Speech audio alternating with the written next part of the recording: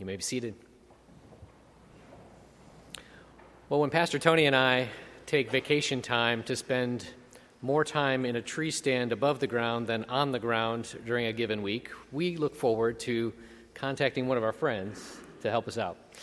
One of those friends for about 15 years now has been John Dunning. He joined our presbytery back then as assistant pastor and then associate pastor at Oak Hills Presbyterian Church here in town. And now he serves as your campus minister in Manhattan, Kansas at K-State University. And so he has been commissioned by our presbytery to serve in that capacity as a campus minister. His ministry to some of our students who have graduated and gone on to college there in Manhattan, have maybe attended Manhattan Presbyterian Church as well, where Brian Huff is the pastor there. We have a lot of fond connections with John, and this morning we're excited that John is bringing the Word of God to us and preaching and expositing the Word for our ears. Thanks, John. I do love deer season because of this, because I get to be back among friends. It's good to see so many familiar faces this morning.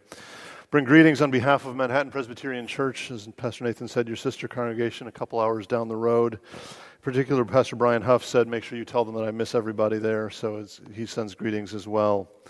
If you've got a Bible nearby, which I suspect you do because there should be one in the pew in front of you, open it up to Galatians chapter 4.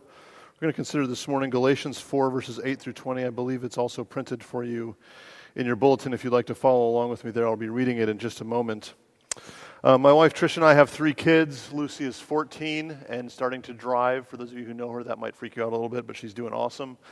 My son Jack is 11 and our son Thad is 7. I'm give or take a year on each of those dates, but I think I'm pretty close.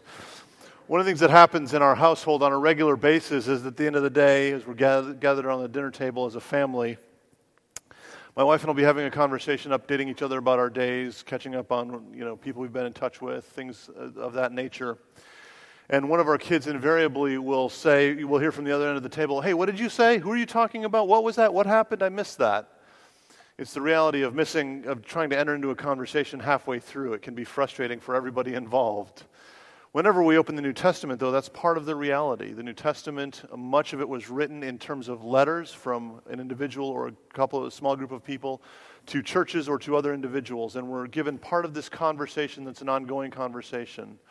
How much more frustrating can it be this morning when I pick a text in the middle of one of those conversations that we only have part of, and we're going to jump halfway into chapter 4, verses 8 through 20, but that's what we're going to do this morning. I want to give you a bit of a picture of what ministry on campus is like, but also for us to consider this morning what God's Word has for us. Galatians was written, as you may or may not know, was written to a group of churches from the Apostle Paul. Paul was actually the one who first preached the gospel to these non-believing people in the northern part of the Mediterranean Sea. He was the one who brought the gospel there to begin with. They received the gospel, they heard the message of Jesus, they believed it, they embraced it, and it changed everything for them. Paul is now writing sometime later to say, I've heard that you're wandering away from the message that I taught you initially. What's going on is what he's asking over and over again throughout this letter. So that we're going to pick it up there. If you're following along, I'll be reading chapter 4 of Galatians, beginning in verse 8 all the way through verse 20. Hear now the word of the Lord. Formerly, when you did not know God, you were enslaved to those that by nature are not God's. But now that you have come to know God, or rather to be known by God, how can you turn back again to the weak and worthless elementary principles of the world, whose slaves you want to be once more? You observe days and months and seasons and years. I am afraid I may have labored over you in vain. Brothers, I entreat you, become as I am, for I also have become as you are. You did me no wrong. You know it was because of a bodily ailment that I preached the gospel to you at first. And though my condition was a trial to you, you did not scorn or despise me, but received me as an angel of God, as Christ Jesus. What then has become of your blessedness? For I testify to you that if possible, you would have gouged out your eyes and given them to me. Have I then become your enemy by telling you the truth? They make much of you, but for no good purpose. They want to shut you out, that you may make much of them. It is always good to be made much of for a good purpose, and not only when I am present with you, my little children, for whom I am again in the anguish of childbirth until Christ is formed in you. I wish I could be present with you now and change my tone, for I am perplexed about you. This is the word of the Lord. Thanks be to God. Let's pray and ask his blessing upon the reading of his word. Father, we pray again this morning that you would send out your light and your truth. Father, may they guide us. May they take us to the place where you dwell, where you are, that we might see you, that we might know you, and that we, your people, looking to you through your word, might be changed. Holy Spirit, we trust in your presence here this morning and ask that you would apply the truth of your word deeply to our hearts, and everything else would fall to the ground. We bring what we have to you and ask that you would meet us where we are this morning, Jesus. In your name we pray. Amen. If you're familiar with the comic strip Calvin and Hobbes, you know it's the ongoing story of a little boy and his imaginary friend who's really in the form of his stuffed tiger, Hobbes. Calvin is probably 6 or 7 or 8 or so, and he's always getting into trouble and mischief, of course. In one of the first, I think it's the first collection of Calvin and Hobbes comic strips, there's a strip in particular that comes to mind whenever I read the book of Galatians.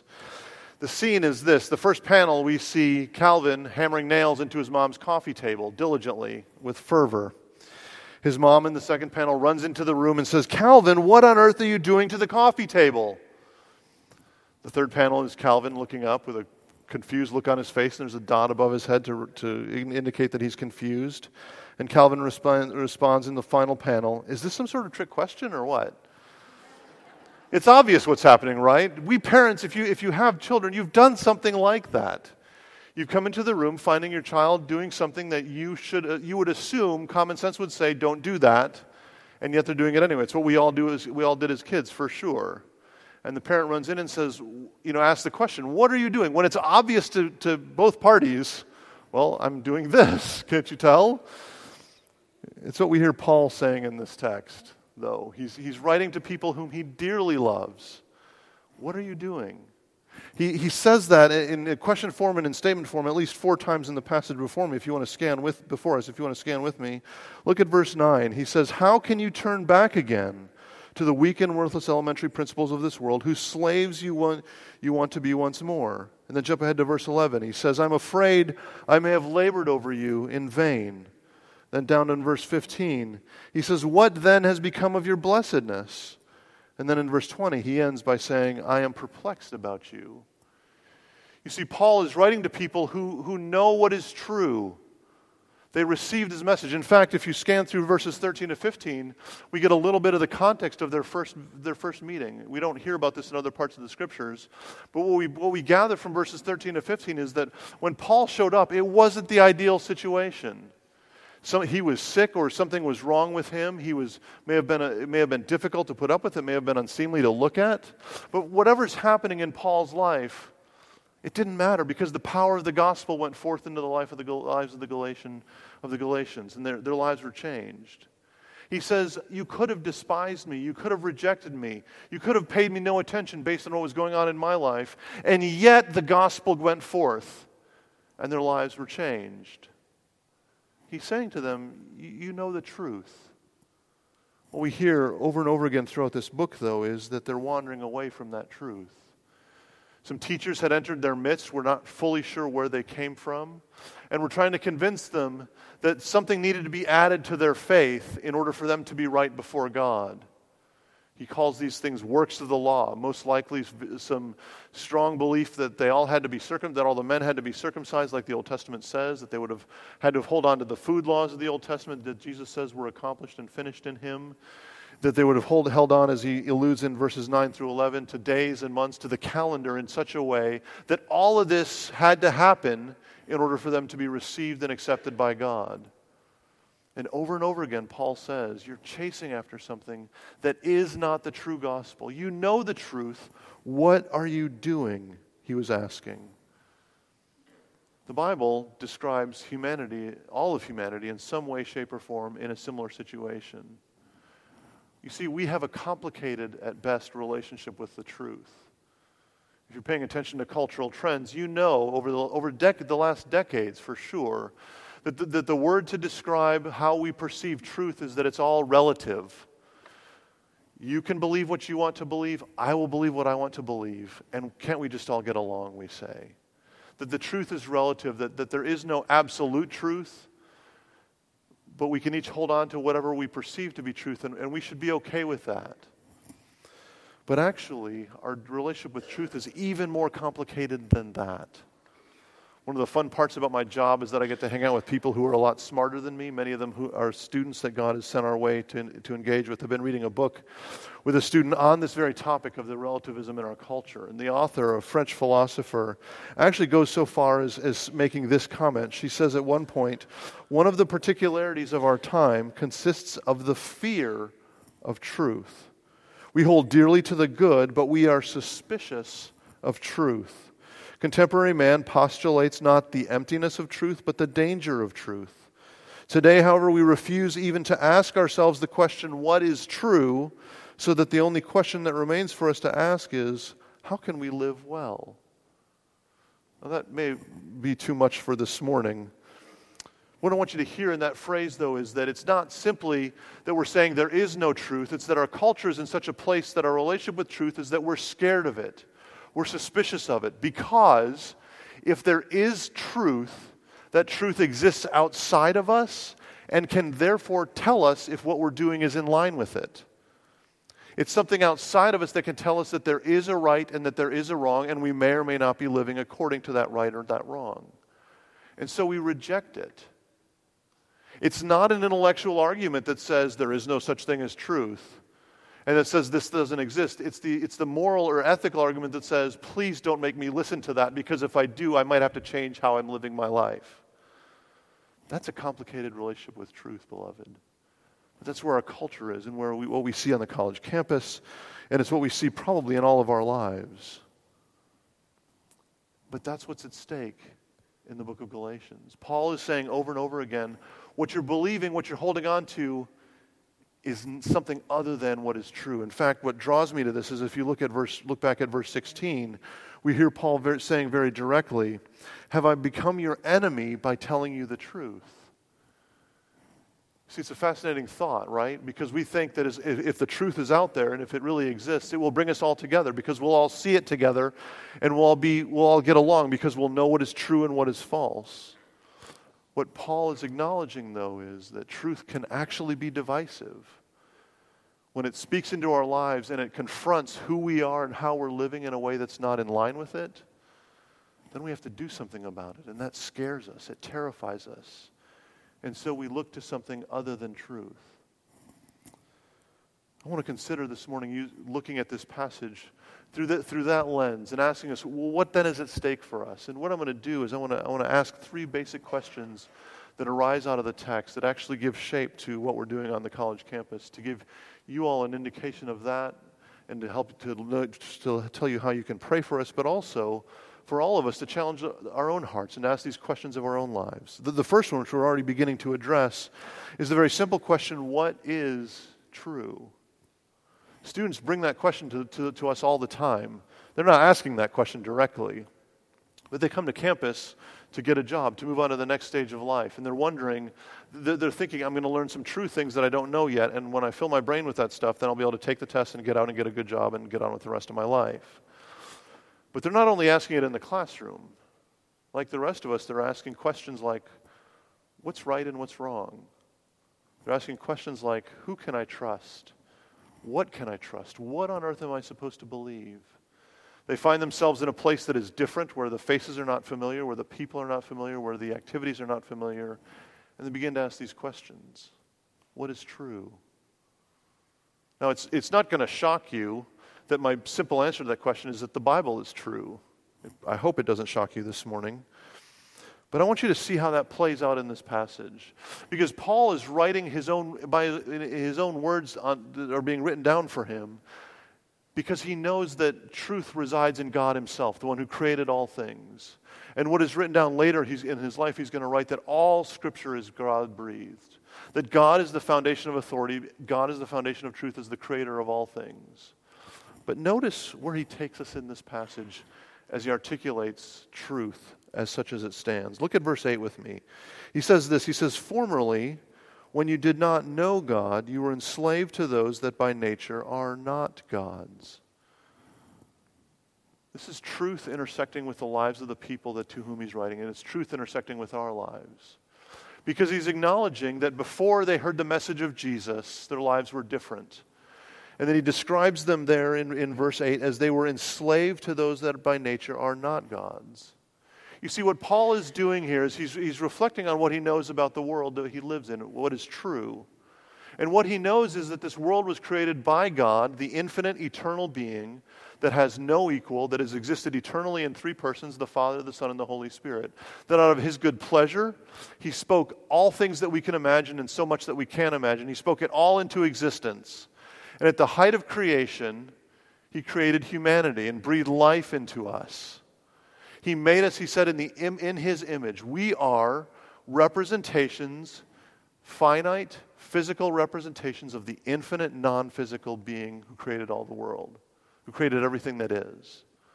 He said, you have a special place in my created order. You are at the top of my created order, and I called you to multiply and to rule over the world that I have made under my command. That's where the story begins. That's where truth begins. It begins with God, and we enter the picture realizing that God created us. That's where Paul starts. But then we get to verse 8 and we realize something is off, right? Well, as the story unfolds, we know what happened. We know that man and woman, the first man and the first woman, rejected the authority of God, questioning his goodness, questioning his faithfulness, questioning the truth of his word, chose to believe a lie, and everything was fractured about their existence. Cracks began to show up immediately as the man and the woman blamed each other and blamed God for what had just happened. And you and I feel the effects of this reality, right?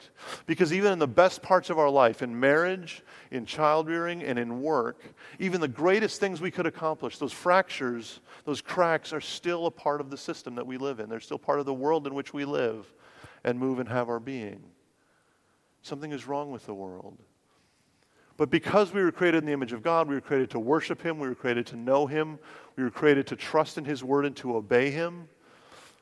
That's still a part of how we are, but that relationship is fractured and we've rejected God. Therefore, where we find ourselves is in this place of being made to worship, but not wanting to worship the one we should worship. And so we worship everything but him. And that's what Paul is addressing in verse 8. We're enslaved to something that is by nature not God. We all do this. It's part of what it is to be a human being on this side of those events. We were made to worship and know God. We choose not to, but the inclination is to worship and serve something is still in us, so we serve anything else except God. Not too long ago, I heard an interview with the famous interviewer, I guess you would call him, Larry King, if you remember who that is. And he famously stopped smoking at age 53 after his first heart attack. And in reflecting on that, in this interview that I was listening to, he commented this. He says, I was addicted to tobacco from age 17 to age 53 when I had a heart attack. I know what addiction is. I would wake up in the morning and grab a cigarette before I would put on my glasses, before I would do anything else. And he went on to reflect that he sees this very same pattern of addiction that was very real for him and people all around him as he has lunch with friends who he hasn't seen for a long time, and they can't help but pull out their phones and check email and check text and check Twitter during the meal when he's wanting to connect with them. He's saying, I know what addiction is and I see it all over the place. I'm not here to harass you for that. It's a struggle in my own life, no question, as my students can attest to. But it's this reality of that's what Paul is describing when he talks about being enslaved to something. We're stuck, we're connected with something in such a way that we cannot turn away from it, no matter what else is in front of us. We can't get rid of it. We follow after it. Now, by God's grace, we know that the story doesn't end there. The truth does not end there. Because God promised in the midst of the fracturing, God said, I'm going to do something about this to fix what's wrong with the world. And he began to drop hints and hints and hints, and they became louder and clearer as time progressed, until those hints were realized in the coming of the Lord Jesus, born as a baby, grew up to be a man, lived a perfect life, died, and rose again, and is seated at the right hand of God the Father today. And yet there's even more to come for us, and that is the hope that we have that one day he's going to make all things new again. Beloved, that is what is true. That is the story that the Bible unfolds, not story like some made-up Aesop fable kind of story, but a story that is true because it accounts for the world in which we live, the way the world works, and what it means for us to live in this world faithfully and honestly. This is what is true. Do you see that truth? What is true? How would you define truth for your life? How do you account for the grief you feel at the death of a loved one? How do you account for even the best parts of your life being difficult at times? Do you pretend it's not bad? Do you pretend everything is just fine? Where is that going to leave you? Where is that going to lead you? Parents and children, brothers and sisters, children and parents. You know the challenge of those relationships. And the Bible, in its faithfulness and its honesty, accounts for all of that and so much more. And yet so often we try to live trusting in something less than that, something other than that.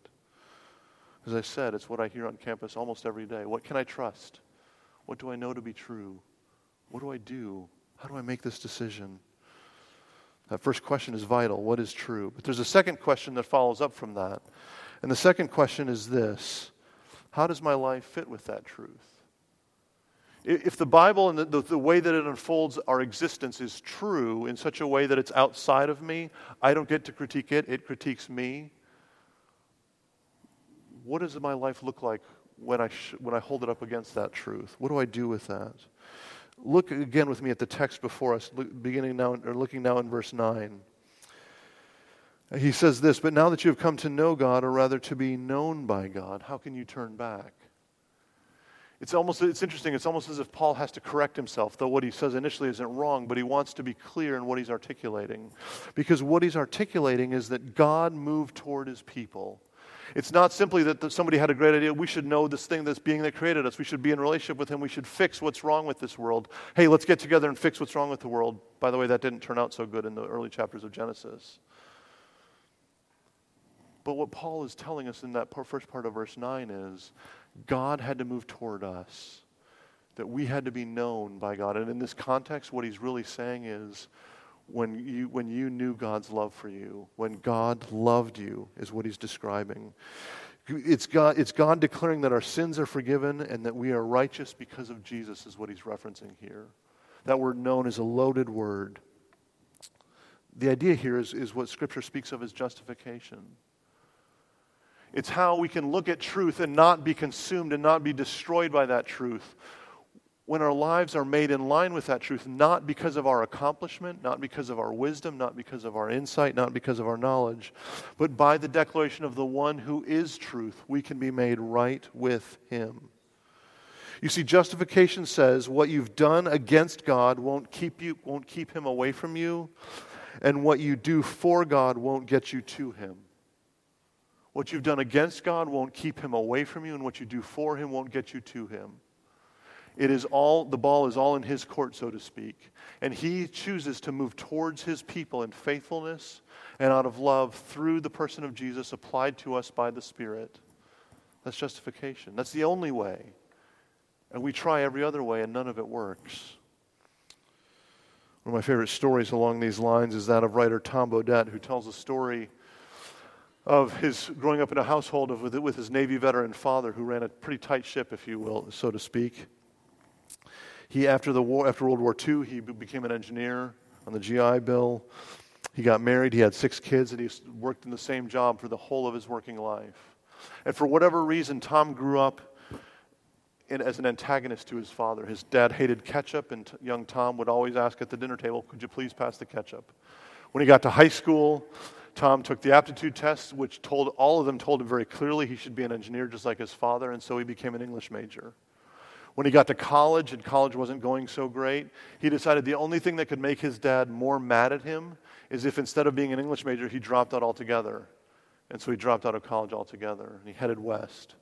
He was working, I believe, as a lumberjack, and one weekend was partying with some friends, and they had an electrical problem, and he climbed up the nearest pole to fix it, and he was electrocuted, and it actually caused his heart to stop. But somehow in the strange providence of God, when that happened, he fell 30 feet, and the impact on the ground must have jump-started his heart back, and he was okay, but not without severe burns over all of his body. Days later, Tom woke up in the hospital, and he saw his dad sitting in the corner of the hospital room, quietly saying nothing. And Tom assumed he knew what his dad was thinking, that his dad was thinking words of, "I told you," words of condemnation and words of judgment. Eventually his parents left, and Tom was back on his feet, and after some months was okay. One day he went to the mailbox in his apartment and opened up the mailbox and saw a note. And he could tell immediately from the way the writing on the envelope was written so perfectly that it was from his dad. And he opened it up. He went inside and opened it up, and he read these words, "Dear Tom, I watched you in the hospital as wounded as any soldier in battle, and I watched how you handled it with such strength and such courage, and I just wanted to tell you how proud I am of you, and that I love you, and that I hope you take care of yourself." Beloved, that is justification. When we expect judgment, and in fact, as Scripture will tell us, we deserve judgment. We deserve to be at odds with God because we are the ones who set that table that way. And God reaches out and says, "I love you. I am with you. I'm not running and hiding from you, but I am with you." Beloved, that's the answer to the question, how does my life line up with that? But let's be honest. Our lives are filled with the demands to prove ourselves and show our own worth, aren't they? It's certainly what we see on campus all the time. From the beginning of freshman year, I hear students talk about things like, "I need to get an internship really quickly." That's what they keep telling me in classes. Even as freshmen, I've got to get an internship for next summer. I'm not gonna make it. I've got to get good grades. I've got to get everything in on time. I've got to get everything figured out. I've got to know what I'm going to do for the rest of my life so that I can apply myself and talk to the right people here and now to get on to the next step. And there is truth in that, and we are certainly not there to take any of that away from students. But what it breeds for us is a culture of exhaustion. Because what it breeds is telling students that the only way that they're worth anything is if they perform correctly and appropriately. And if they somehow miss the mark, they are not enough. You know that. I know that you all know that feeling as well. Because some of you work extremely hard, and you should. God gives us work as a beautiful gift and something that He made us to do. And yet, when our identity is so wrapped up in it that all we see is failure if we don't cut it, we don't make it to the next level, what do we have then? It's the challenge of our existence. We bear the guilt. But if all we see is guilt, we don't see it enough. We don't see enough of the picture. Because what the apostle is saying to us over and over, what the Scriptures are telling us over and over again, is that God moves towards us in our inability to perform. Because no amount of money is enough, no amount of status is enough, no amount of promotions are enough, a bigger house is not enough, it will never be enough, it will never, ever, ever satisfy. And yet God moves towards us in the midst of such despair and says, "I love you. I am all that you need." There's a third question that pops up for us then. What is true? How does my life line up with that truth? The third question is this: how can I be changed according to that truth? When I realize that I fall short and that the distance is made, how can I be changed? How can I grow? In Bible terms, we call this the process of sanctification, of God making us more like Jesus. It's what we see, actually, if you look at verse 19. We're in the midst of what may sound like a little bit of a strange sentence as Paul's connecting thoughts together. He says, "My little children, for whom I am again in the anguish of childbirth until Christ is formed in you." That's the process of sanctification, of you being molded and shaped and formed into the image of the Son of God. What God is about in your life, if you are a Christian, is making you more like His Son. To change everything in your life. Everything in your life is there in part to make you more like Jesus. Every success, every failure, every joy, every sorrow, all of it is there. Now, what's fascinating about the context of Galatians, and even what we see in verses 9 and 10, and then again in verses 17, is all the stuff we try to do to make this happen, right? Because we live in a world where the good stuff is instant, right? So why shouldn't this be instant as well? I can order books today, and they're going to be on my doorstep in 2 days, right? That's awesome. They can be, if I'm willing to pay more, they might even be able to be there faster. So we come up with schemes and plans. We come up with calendar days, as he talks about. We come up with works of the law and say, if we do these things, I'm on the fast track to being more like Jesus. I'm being on the fast track to holiness, we might say. But look at verse 17 and notice what Paul uncovers. He doesn't identify the they in this book there at the beginning of verse 17, but it's most likely a group of teachers that are distracting these people from the true gospel. He says in 17, "They make much of you, but for no good purpose. They want to shut you out, that you may make much of them." Paul's pulling back the curtain to say, I'll tell you what they're doing. They're offering you everything and they're delivering nothing. And it's not about you, it's about them is what they're after. You see, what Paul is uncovering is our propensity to trust in ourselves. to trust in our abilities, to trust in our power, to trust in our endurance, to trust in our faithfulness, to trust in us. And if you find yourself there this morning, how's that working for you? It's not going to satisfy. But the picture that he sets out for us is not on a timeline that we want to establish. It's not a next week, next month, or even tomorrow kind of thing. Not long ago, I heard the story of a Franciscan monk living in Italy in the 1960s who was hiking in the hills northeast of Rome, if I have my directions correctly, which is always in question. Somewhere in Italy he was, and he came across this some ruins. He didn't know they were ruins except that he saw an arch of the original building was still in place. And he did some investigating, and in the midst of the weeds and the trees and everything that had grown around in the mud and the animal droppings that had filled in all this space, he discovered that it was an old chapel, an ancient chapel that had been in ruins for a number of years. So he checked with the higher-ups in his order, and he got permission. And he received permission from the nearby town as the best as he could figure out how to do this. Because he felt he had a calling to reconstruct this building that had been demolished. And so he loaded up his car with the very few belongings that he had and drove to the nearest town, which is a couple miles away, and he left his car there and loaded just some simple tools and not much food or clothing into a cart.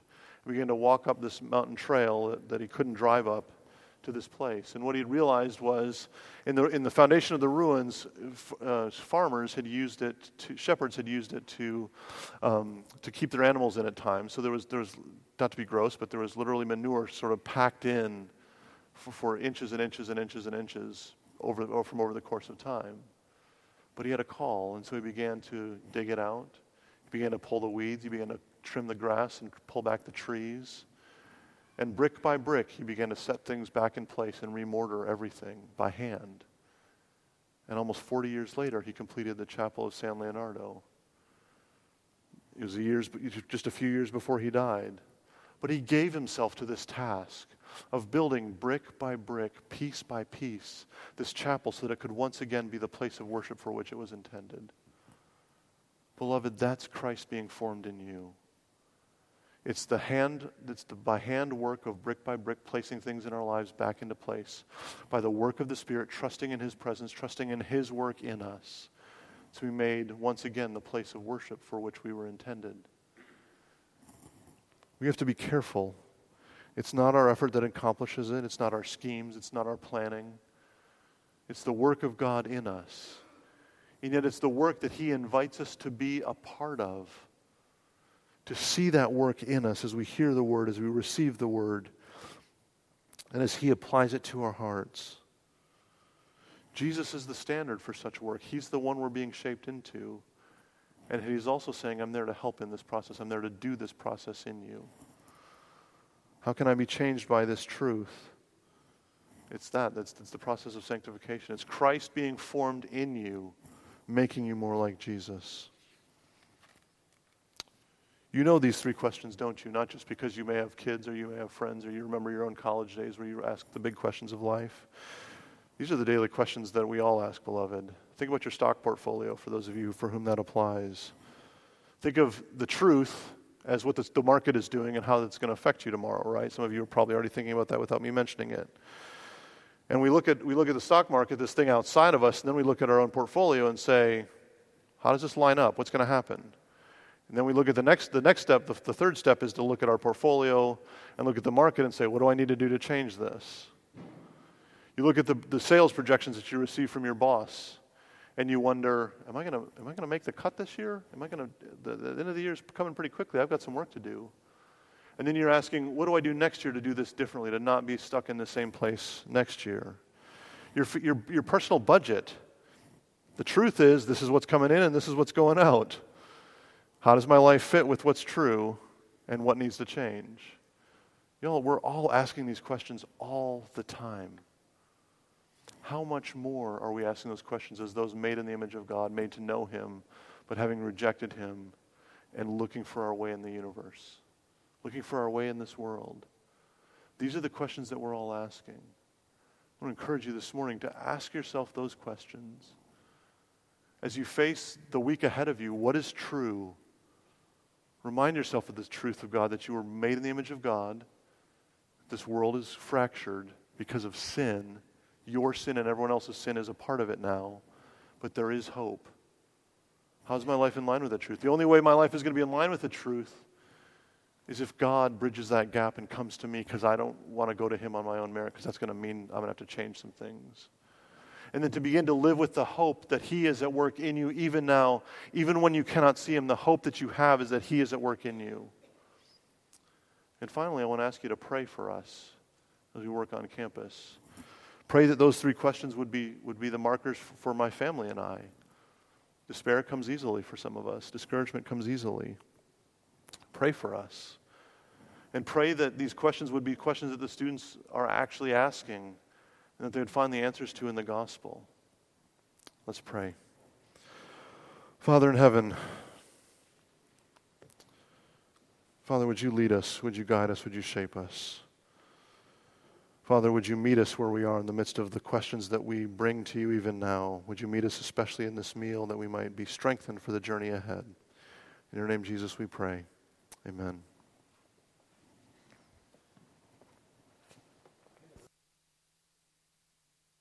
Our hymn of response is hymn number 628. We'll stand together and sing, "Come, my soul, thy suit prepare," verses 1 and 2 as the elders come and prepare the table.